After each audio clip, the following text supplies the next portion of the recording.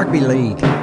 Lots to talk about. The players going to be facing an 87% pay cut. Just imagine that. 87%. Well, that's effectively the whole goddamn lot. Could a season start to be played? When, if so, could it be played without spectators? What about State of Origin?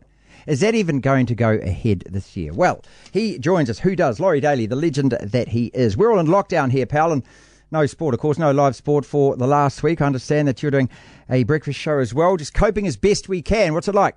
Yeah, that's exactly right. You've just got to make do with a bad situation. It's affecting everyone around the world. Obviously, over there in New Zealand, you've got tough restrictions at the moment, but it's for everyone's safety. And obviously, we want to try and get on top of it as fast as we can. I've got family over there myself, and you're worried about how they're coping. But at the moment, fingers crossed, everyone's doing the right thing, and we can beat this horrible virus.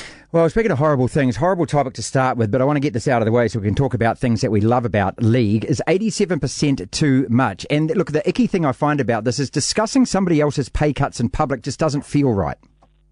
No, you're 100% right there, Martin. I think it's no one else's business. But the fact is, over here, in particular in Australia, on the East Coast, it's the number one sport in this country, and people are obsessed with rugby league, and they want to know everything about the game, and they want to know what's going on.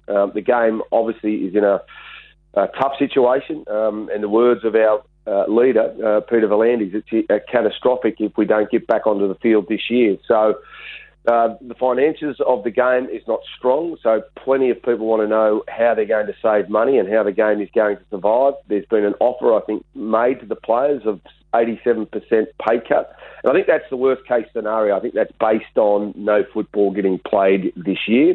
Obviously, it'll be scaled depending on if they get back onto the field and then play a certain amount of games. But again, if it's about saving the game and there's no revenue there, I suppose the players have looked at all the numbers and thought, well, something is better than nothing.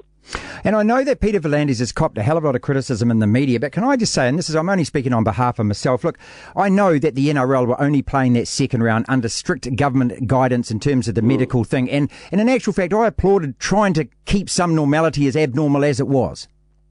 I'm a great supporter of Peter V'landys. I think he's been a strong leader throughout this. He's been guided by medical opinion. And once the government told him that it could no longer continue, then he shut down the sport. But up until then, he was going to do the right thing by the sport and continue to push on. Obviously, things changed pretty quickly, and we know everything's changing quite rapidly, and it changes on the hour, it changes on the minute. But I love strong leaders. I love leaders when they stand for something. They're prepared to go against the norm. If they believe in it. And as a code and as a leader, I think we're very lucky to have him in charge. Yeah, good on you, because look, Kerry Packer said leaders have got two things to do, make decisions, and somebody has to make decisions, and the guy was making decisions. Well, you don't want people that's wishy-washy in leadership positions. You want them to be making it in the best interest of the sport or whatever organisation they're in charge of, and as a participant, you need to fall into line. You need to back them 100%. You don't want to have disunity. And again, I prefer the strong leader who's not there just to try and make decisions and make everyone feel warm and fuzzy. They're there to do what they think is in the best interests of everyone and everyone concerned. And I love the fact that he's been a strong leader. He stood up for what he believed in. And then the moment he got told that players were put at risk, he shut the game down. Laurie Daley, you'll recognise the name, ladies and gentlemen, on the DRS. He's part of the Big Sports Breakfast on Sky Sport Radio in Oz. League legend, of course. Could a season start and be played with no spectators, do you think? I think it could. Obviously, it's not ideal because you want to make sure that people can get out and watch the game. But I think the situation we're in, and the reality is, I believe, Martin, that if we get back onto the field this year, I don't think it'll be in front of crowds. I think the games will be played, but I don't think crowds will be allowed to attend. This thing is just not going to move after 3 months and everyone gets back on with their life. There's going to be plenty of changes, obviously, moving forward. But I think for this year, if we are to get back onto the field, I think the game can continue to be played without fans. Not ideal, but that's the environment we're in. Laurie, the O word hasn't been mentioned, and that's because nobody wants to say that, look, it won't be played this year, but, trying to get, the club season going and then trying to think, okay, somehow then we'd have to take a break for Origin. Is it realistic to think it won't take place? Well, I think it generates so much money for the game that they'd want to make sure that Origin was a part of the season. They're the three most highest watched television programs here in Australia every year, and they bring a lot of income into the game. So I think if we are to play rugby league this year, I don't know what the NRL competition will look like, but I believe that they will have State of Origin because just one game generates a lot of money. Now, I know that you're not going to have the crowds there, which will be a bit of a bummer, but the eyeballs on rugby league, the eyeballs on State of Origin is enormous here in this country and over there in New Zealand as well. I was just thinking, if no one's in the stadium, you can actually hear on the mics, you can hear the hits and you can hear the... Yeah, you'd certainly hear that, and there's great animosity yes, between the Queenslanders and the New South Welshmen, so you'd be up close and personal. Look, can I just say on behalf of myself and my brother, I mean, he lived in Sydney for 15 years. I've been a Blues fan. We're so far and few between here in New Zealand. Everyone's a Queenslander. But thank you, God, from the bottom of my heart for 2014, Laurie, and breaking that for us, pal. Oh, thank you very much, Mark. Yeah, it was very a special time because, obviously a lot of us had copped plenty of criticism and some of our players had been through a lot. But Queensland was such a wonderful team. They've got, had some all-time legends in that team, and to win against them was pretty special. Unfortunately, we couldn't keep that roll on going, but then the last couple of years we've been able to turn it around, and the players and Brad Fittler are to be congratulated for that. And hopefully we might see some Origin football this year. If we don't, one thing I do know about the great game of rugby league is very resilient. It's taken a lot of hits over a number of years, and it continues to bounce back. And hopefully the game will continue to be the same. I know that a lot of people doubt that it will be, but I've been around for 50 years, and I've seen it come and go, and I've seen everyone throw a lot of things at the game. But it continues to thrive under all circumstances. Laurie Daley is with us on the DRS, and look, it's the thing I love about it as a series. One of the great things about it is you cannot fence it. You've either got to be maroon or blue. You've got to be a cockroach or a cane toad. And I don't know why it's the only sport I feel like this in Australia, but I just hate them, Laurie. I just hate them. Well, you're not the only one, Martin. There's a lot of people, but you're right. I think the thing that's very unique about State of Origin is that you are not necessarily a rugby league supporter, or you don't follow the NRL at all, everywhere in Australia. So over on the west coast and down south, Victoria, WA, South Australia, they're not league fanatics, and some of those people wouldn't follow rugby league at all. But when it comes to State of Origin, they do watch it, and they do take a position. And I suppose, given New South Wales is the biggest state here in Australia, everyone wants to hate the Blues. So that fires New South Wales up again. They know that everyone is against them. I don't know. I suppose is it like Auckland or same? Yeah, same. Yep. In the local comp. So being the biggest part of the country, everyone takes a set against you and wants to try and knock you off. So, but that's okay. I think our guys have always grown up with that and understand that. But it's fascinating that everyone takes a position on it.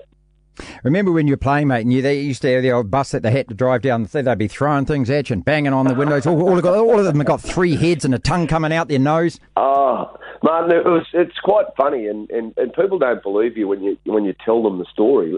And there was that hatred amongst the fans, and the street was called Caxton Street, and It's about 500 metres from the stadium, and it's just lined with pubs and bars. And they used to always take the bus down this street, and there would be a parting of the ways because they'd be all out on the footpath and all out in the street, and they'd be rocking the bus and they'd be throwing beer cans at the bus, and they were yelling and screaming, and some people used to get frightened by it, other people would grow in strength from it, but it was a very unique experience. And when I got told about it, I played in 89 and I experienced it, and I was like, wow, unbelievable.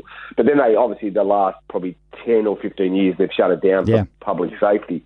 But it was one of the great experiences of my life, driving down Caxton Street and having all those Queensland supporters give it to you. Couple of quick questions, we'll let you go. And one, of course, obviously being the very first final we got here live, simply the best in the Winfield Cup. It was called 1989.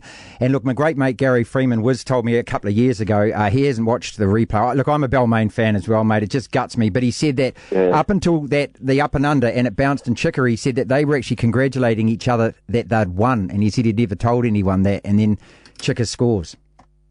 Yeah, it was an unbelievable game. I worked with the Wizards for a number of years, and I always felt uncomfortable talking about the 89 grand final because I know how much it hurt them to lose. They'd been in the grand final in 1988. Ellery Henley got knocked out. Steve Blocker-Roach missed the grand final through suspension. But then they got back there the next year, and because it was a long time between drinks for Balmain, the whole of Sydney jumped on their back. And we were this young, up-and-coming team. Not many people had heard of a lot of the guys in the team. They knew of Mal Meninga and Gary Belcher. That was about it. And we'd only been in the competition, I think, for 6 or 7 years. So Balmain was a foundation sort of club, and everyone wanted to see Balmain win, and Wayne Pearce and all the big-name players that they had at that time. And we were struggling, although we felt as though we just couldn't hang on to the ball. If we hung on to the ball in the second half, we could win the game. And it took us right until, a minute and a half to go before Chicka scored the try. And you could see the air go out of the Tigers players. You could feel it, yeah. You could just sense it. And then I think it was in extra time, Gary Jack dropped the ball off a kick downfield, and we kicked a field goal off a scrum. And I just remember looking at the Tigers, and they were flat as attack, and we were up. We were all highly energised, and we were never going to lose it from there. But it's certainly one of the great days in my footy career. And let's just quickly finally go through that team. You got Belch, you got you and Mel in the centres, Ricky at halfback, a big Lazo up front, and that was sort of the start of his career. You had Steve Walters, of course, who was the best of the Walters brothers. And the guy I want to leave till last is, and look, shoot me down if I'm being a bit exaggerative here, but I thought Bradley Clyde was a combination of Ellery Hanley's skills, Mark Graham's toughness, and Junior Pearce's composure. And I keep saying to people, if this poor bugger, the injuries hadn't hit him, we would talk about him as an immortal. He was that goddamn good at 19. Yeah, exactly right, Martin. In fact, people ask me, and it's always difficult to nominate one person who you think is the best player that you've ever played with. But he either is or he's in the top 2 or 3 that I've played with, and I couldn't split him. I couldn't leave him out. He was a fantastic player and a guy that... he was the first sort of prototype player that they talk about, edge back rowers that can run wide now. But Bradley was a 13 that could play and carry the ball like a front row. Yes, tough as hell.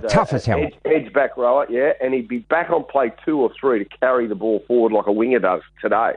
So he had everything, and unfortunately injuries did hamper the longevity of his career. But from, say, 89 to 95, there certainly wasn't a better player in the game. No, I thought, and I hope he gets reminded of that. And I know that, you guys as players, you don't like talking about that yourselves. It's up to numpties like me to keep reminding, but I hope that he does that, how much pleasure he gave us and what a joy he was to watch and how goddamn good he was, even though he was cut short.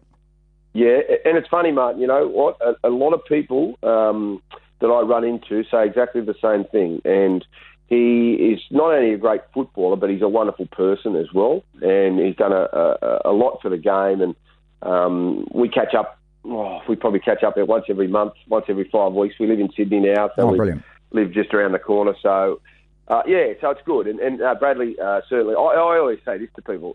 You can pick any team in if you had to pick the best players in the game, and you've got Johnny Rapers and these people, Ray Prices as the lock forwards that are nominated. You can take them all every day of the week. I'll take Bradley Clyde. I can have him in my team. I'll be happy. The truth and the bull. Thanks, Loza. It's the Devlin Radio Show. Oh, what a treat. Very generous with your time, mate. Thank you, Thomas. Thank him very much for us. Laurie Daley there, ladies and gentlemen. Wish I could talk a little bit longer, a bit time pressed.